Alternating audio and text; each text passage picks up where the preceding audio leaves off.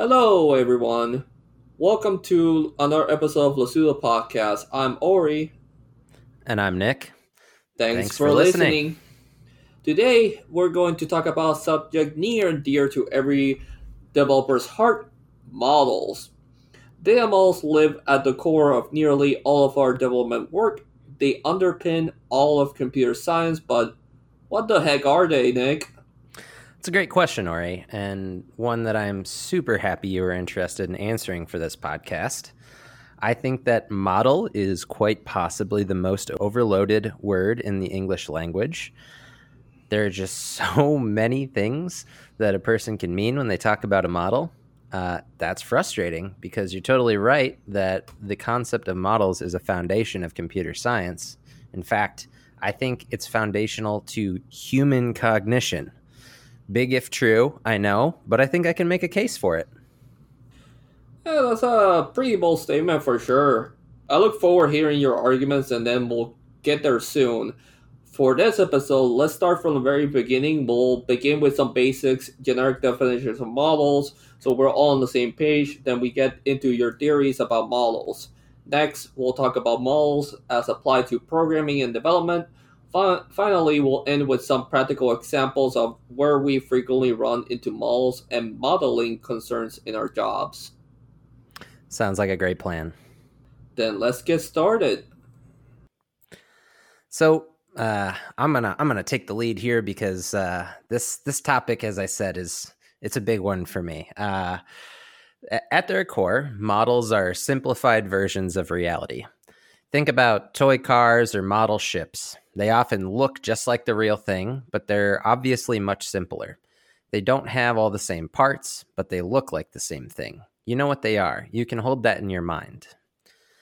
Similarly, we often talk about mental models of a thing. We model complex processes in our mind to understand how things work. Basically, all of the ideas we share with one another, we share through mental models. When you're trying to express a complex idea to someone, where do you begin? With an example. We often construct examples which, make clear our point of view, and we share them in a very structured way with the person we're speaking with. Those examples fit our mental model of the thing we're describing. We can share our mental models with other through that example, in other words. One classic example of this type of model is known as the simple model of rational crime, or the SMORC. It's a mental model about why people commit crimes or cheat or just do bad things that are immoral. It's a relatively simple idea, but it's best conveyed through an example. Briefly, the SMORC says, if you can't do the time, don't do the crime. In other words, we weigh the possible cost of getting caught doing something wrong against the possible benefit to ourselves. If the benefit outweighs the cost, we're likely to commit the crime. For an example that kind of exemplifies this mental model, let's consider a classic psychology experiment that's been used to test this idea. Let's say we have a student who has been told he or she will get $10 for 10 minutes of their time if they just take this short test. They're also told, however, that if they score above a 90% on the test, they'll get an additional $100. The test proctor sits in the room with the student during the test, allegedly to prevent cheating, but in reality, the proctor is a Confederate who will do the very opposite. Halfway through, the proctor says, "I'll be right back," and walks out of the room, leaving an envelope with the answers on the table. Will the student cheat? The SMORC says he or she should, but hundreds and hundreds of repetitions of this experiment show that it's not that simple. Unfortunately, for rational thinkers everywhere, humans are complex and not always downright rational. For this reason, the SMORC is flawed. Dan Ariely's The Honest Truth About Dishonesty offers a great treatment on this topic. I would highly encourage you to read it. It's a very interesting book. Still, though, there's other research out there that suggests that the SMORC does indeed have value. This disagreement in the research community demonstrates that models can be wrong. They can be right. They can be something in between. One thing is for certain, though. They are not accurate representations of the real world. Models make mistakes. Yes, and sometimes those mistakes have serious consequences. For example, We've seen for years now that the black community in the United States is unfairly targeted by the police. A recent example is George Floyd's death. In many of those cases, officers' mental models include a connection between being black and crime or danger. These mental models are flawed, and the real world results of those flaws are tragic and horrific. Models must be constantly tested against bias and refactored to allow the models to be as accurate as possible. This is not something that is done and then they say, whoops, my bad, after a model oppressed people for decades. Yeah. And so we've seen what a mental model is here and how it can be flawed. And I think, we can understand that, again, on a core level, a model is a simplified version of reality. And sometimes we simplify incorrectly, but we're simplifying is the idea. We've seen how mental models are used in everyday behavior. And the ones that we discussed were largely focused on human behavior and interaction, which makes sense on a personal level for mental models. But we also use mental models to think about other complex topics like ecosystems, biology, the economy, and other complex systems. We've also translated these models, these mental models of how ecosystems and the economy and stuff like that works, into mathematical concepts. And we've been doing that for a very long time as people.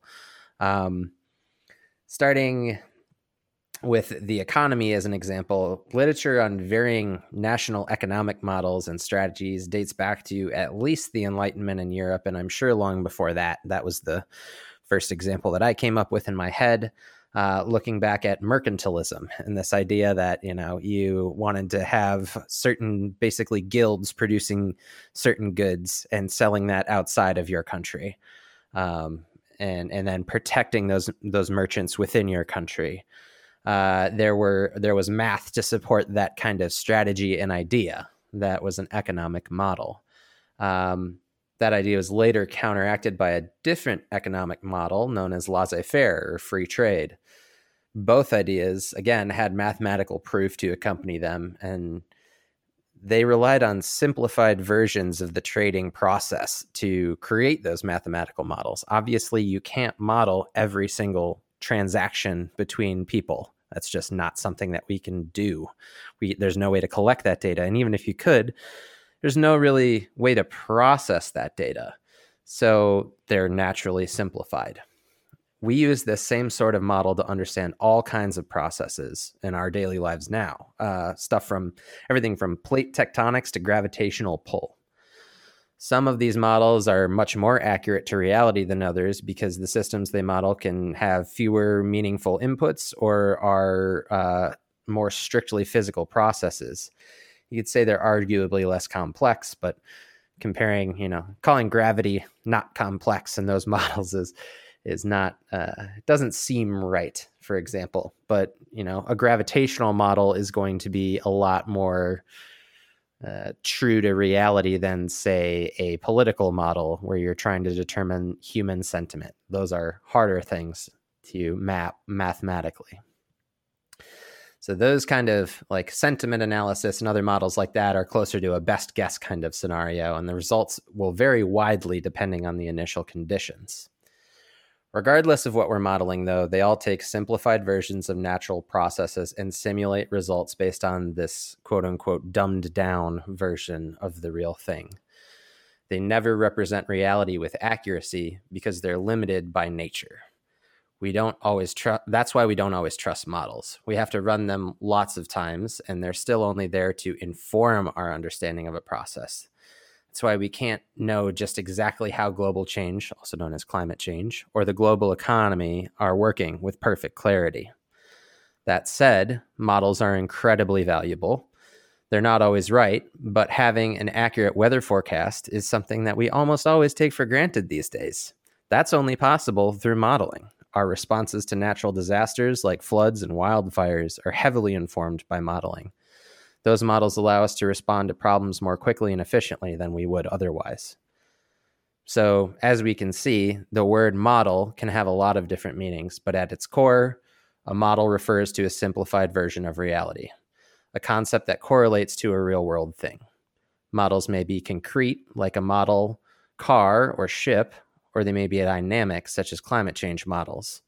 Interestingly, dynamic models typically rely on concrete models to function.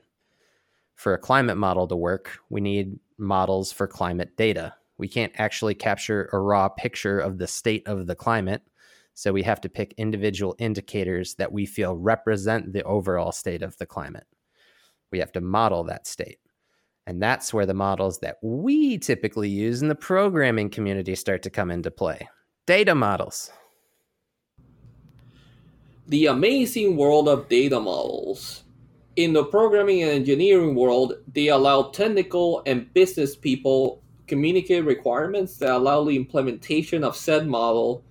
In software development, this is called a data structure.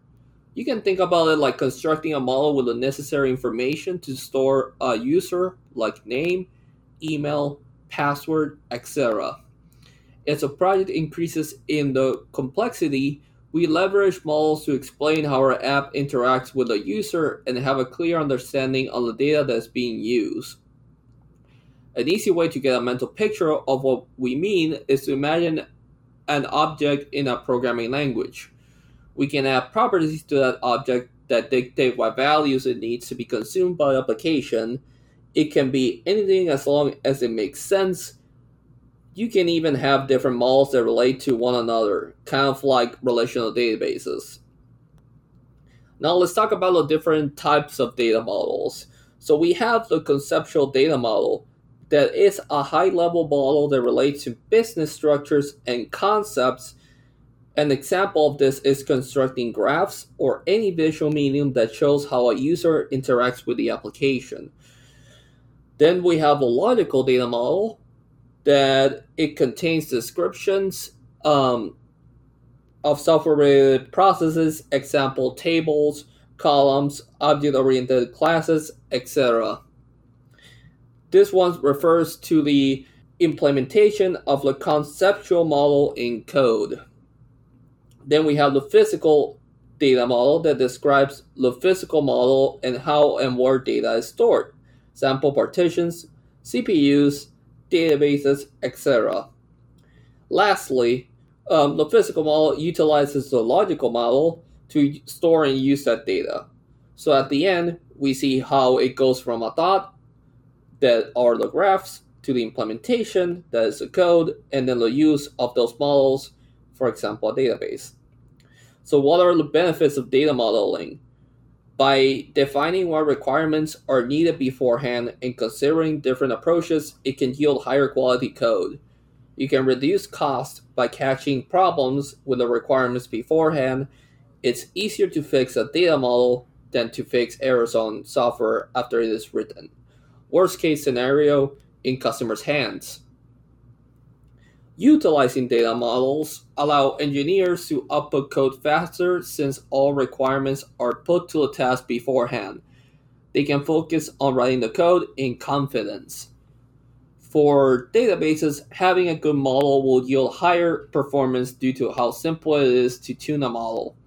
A model must be crisp and coherent with all the rules laid out to allow an easy transition to database land. Lastly, it will help with better documentation due to how easy it is to edit a model between teams. Models display information without all the tech jargon that can be hard to communicate. In essence, to wrap all this up, it helps communicate requirements and processes easily and efficiently, effectively reducing the time for the implementation of and use of that model. Now that we saw the good parts, let's see the bad parts of this. We briefly talked about this. So these examples I'm going to show you are taken from the book Weapons of Math Destruction, so MATH, written by Kelly O'Neill. I would recommend you read it. It's a great read. So the first one is people losing opportunity to apply to a university. We've seen that because the application process can be biased due to ethnicity, color, and wealth, people can be rejected from a prestigious university. Also because universities are ranked They try to cut corners to be one of the top universities, filtering students out that could get the degree. People are not able to get a loan, lease, or a job due to credit scores. Credit scores are a very bad indicator on the ability of someone to pay anything. There are many reasons why you can accumulate debt even though it's not your fault, like losing a loved one or a job and not finding one quick enough. I've also seen for myself that sometimes my credit score goes down because I either paid my debt quickly or a random reason. These data models are closed and we cannot really observe them to test them out and make sure that they are accurate. Then we have the highly targeted ads that can tell what you want at that exact time. These models are trained so well because we feed them information like what music we like, movies, places we frequent, etc. At a certain point, they can tell what you want before you even think about it. That one freaks me out. I tell you what, I got our mutual friend Josh, a guy from work, frequently refers to his phone. He will call Siri wiretap. That's his nickname for Siri. And the longer that I've had my Google Pixel, the more accurate I think that is, because I swear I've had conversations places where there was nothing else around. No, certainly hadn't authorized Google to be listening, and I'll get an ad for that thing I was talking about within an hour of the conversation. It's freaky. It is very freaky. And one way I think about it is when you start dating someone, you ask these questions like what movies you like, music, restaurants, etc., to get a better understanding of the person. This is technically what Google does with their models, only that they are fed data from thousands of individuals, making a model pretty much a creepypasta. It's crazy how much data they handle. That's a pretty good analogy and a nice mental model of the problem there. Lastly, we have bad feedback loops if the model is not checked for bias, making scientific research inaccurate. Due to the fact that if not checked for bias, our training data will be inaccurate to reality. We can see this with crimes predictive models, like we talked before. Let's say that cops reclaim a black community and they make some arrests. Let's say 10, just to put a number, even if it's petty crimes. The model will then think, hey, this area might have more crime, leading to more arrests, and it keeps repeating itself. So you can see, this can lead to a corrupted model that hurts society. We think that Terminators are bad, but humans with alongside machines might be just as bad. Yeah, that's one that showed up a lot in the news recently is specifically bias and facial recognition algorithms. Those data sets don't seem to have been trained well on non-white people, which seems like a pretty huge oversight. But actually, just here in the Detroit area recently, there was a story about a man who was arrested for no reason by the police based on a very poor match from a facial recognition algorithm. So this is a real problem that's affecting people all the time. Yes, facial recognition has been targeting black people, and it should not be this way. These models should be trained for bias, but it's just something that has not been done, and this is not okay. No, it's not. No, it's not. We should, for something that shows up so much in our daily lives, they should be something that we pay close attention to. Speaking of our daily lives, Ori, we're programmers. We use models all the time. We sure do. And now we have a great example of how we use them in the trying times of COVID over the last few months. Our company, Doc Network, just recently released a tool for COVID pre-screening that requires a lot of data modeling work. Yes, indeed. Our software, because I don't think we've described it before, is the leading electronic health record system for camps and schools. We offer all kinds of health and safety tools through our web applications, CampDoc and SchoolDoc. Most recently, we've added a third application simply called the Doc Network application for anyone to use if they desire, such as employers who have co-located workspaces or like warehouse managers or people like that. So it's not just for camps and schools anymore. Definitely check it out if you need a health records solution. We're proud to work on it. But back to our pre-screening tool. It offers a way for our users to ask their employees, students, or participants a set of questions regarding their potential exposure to COVID-19 on a regular basis to ensure that everyone in their organization remains as safe as possible. So from a modeling standpoint, we needed 3 separate data models to make that work. We needed to model the participant or employee, the questionnaire that they needed to respond to, and their response to that questionnaire. We already had number 1, the participant or employee, taken care of because we've had to model people in our application many times before. We refer to that as a profile. We did have to come up with new models for the questionnaire and responses, though, as well as relationship models between all 3 of those resources. When we began the projects, we had 3 basic requirements from our product owners. Allow the clients to collect whatever information they want to collect. 2, allow clients to report on that information. And 3, allow participants, employees, to complete this form on a regular basis. So given those minimal constraints, we got to work. We had similar data models already for other parts of our application, so we tried to construct stuff that match our existing paradigms. We did this because 1, we were already biased towards our existing mental models of the problem, and 2, because those models have worked pretty well for us. I mean, don't fix what isn't broken, am I right? As long as we're sure it isn't broken, I totally agree. Fortunately, we got good at planning for things to break. We knew we were going to have to change things because we were working in a rapid development cycle. Therefore, we made our own requirements that our data model had to be flexible so that we could easily refactor it as changes arose. And I want to jump in and say that that's a major key for any software project. Good plans are super important, but a good plan never survives first contact with implementation. Those are words to live by. The best plans are flexible ones that leave room for deciding implementation details on the fly. In our case, the place we had to be the most flexible was on the questionnaire itself. We refer to those as templates because they're a template for the response data model, and that was our biggest unknown.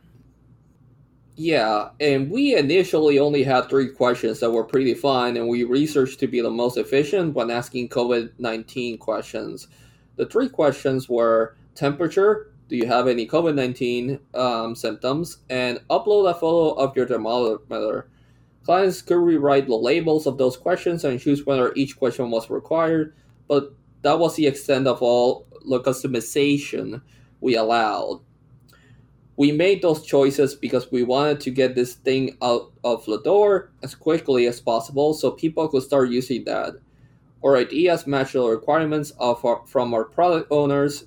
Our product owners support this implementation, but would our users actually support this? That's something we worked really hard on at Doc Network, particularly in the past several months, is integrating user experience research into our development workflows. We're a long way from where we want to be, but we do have a good loop of internal feedback to operate on. And this is jumping back really quick to what Ori was mentioning earlier about the benefits of good data models. This is the first place to validate a good data model. A lot of people think about, data models as being a strictly back-end thing that lives in server land and it doesn't have much to do with the user. That's completely false. If your data model doesn't support the needs of your user, it's not a good model. So when we demoed our Figma prototype of the simple design Ori just described, people liked it.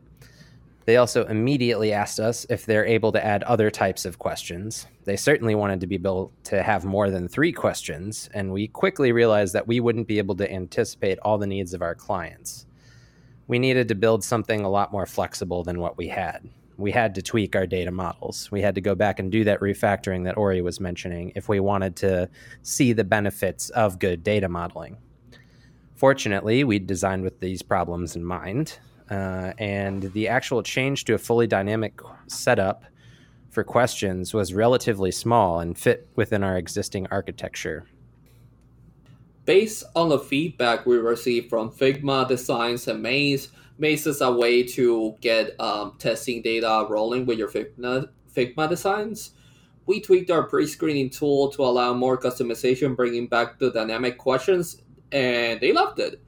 They also asked for exchanging the text that we had on each step of the tool. We have the form state, the confirmation state, and then the submission state. We allow those changes, making the template feel more personal. And then we got feedback from organizations that it made them truly happy to be able to edit a template to fit their needs. Ori, I gotta say, I'm really proud of our team on this one. The commitment that we made at the start to flexibility paid off big time, and everyone won because of it. Our clients have been really happy with this tool, and it's something that I know I'm sure you as well are very proud to have shipped. We made that commitment, but what did that look like in practice? What were some of the key decisions we built our data models on that allowed us to respond to this kind of feedback? We knew we needed some data to be present on any template, like a unique identifier. It needed to be associated with an organization, and then it needed a name. But when it came to the questions, we needed a loose data structure that allowed any question to be present in whatever order the organization needs, since they can move the questions. To summarize, the data model, we had an organization that has a template. A template has questions that can either be predefined, dynamic, or both. Then we have a profile of a user that answers the questions. Because our data model for the response is directly based on the data model for the template, the questions, changes to the template data model were almost immediately reflected in the answer data model. That let us maximize flexibility while maintaining all relationships we needed. The key and the reason we could do this is that our data models are simplified versions of the information we're trying to collect, bringing it full circle right back to the start. We have to make sacrifices in terms of how much info we can collect and the way we can ask those questions. However, those same sacrifices and data richness allow us to build more flexible systems because we can rely on our assumptions about the inputs. Wow. I'm so glad I got all that off my chest. I've had the word the word model is overloaded rant stored up inside myself for 5 years now, I swear, since the first 2 months of grad school in 2015. Everything is a freaking model. Feels good, man. For me, it was more of a nuanced topic. You hear it all the time on the news, but truly never sat down to understand what it really means. After doing a bit of research, I felt way better about the topic and pieced it together to what people say when speaking of a model, since it can mean very different things depending on what we're talking about. Yeah, absolutely. I'm glad that you had that experience researching this, and I hope that we've been able to give our listeners a similar experience. So thanks so much for listening to us today. We hope you enjoyed this episode and that you learned something about data models and how they operate in the real world. Yeah, thanks for tuning in. Next time, we're going to tackle a question, what the heck is a serverless architecture? In the meantime, if you're really curious, I got a blog post over on Commit Hub site, that is commithub.com, that explains what is serverless architecture. Go check it out. And we'll see you soon. Have a great day.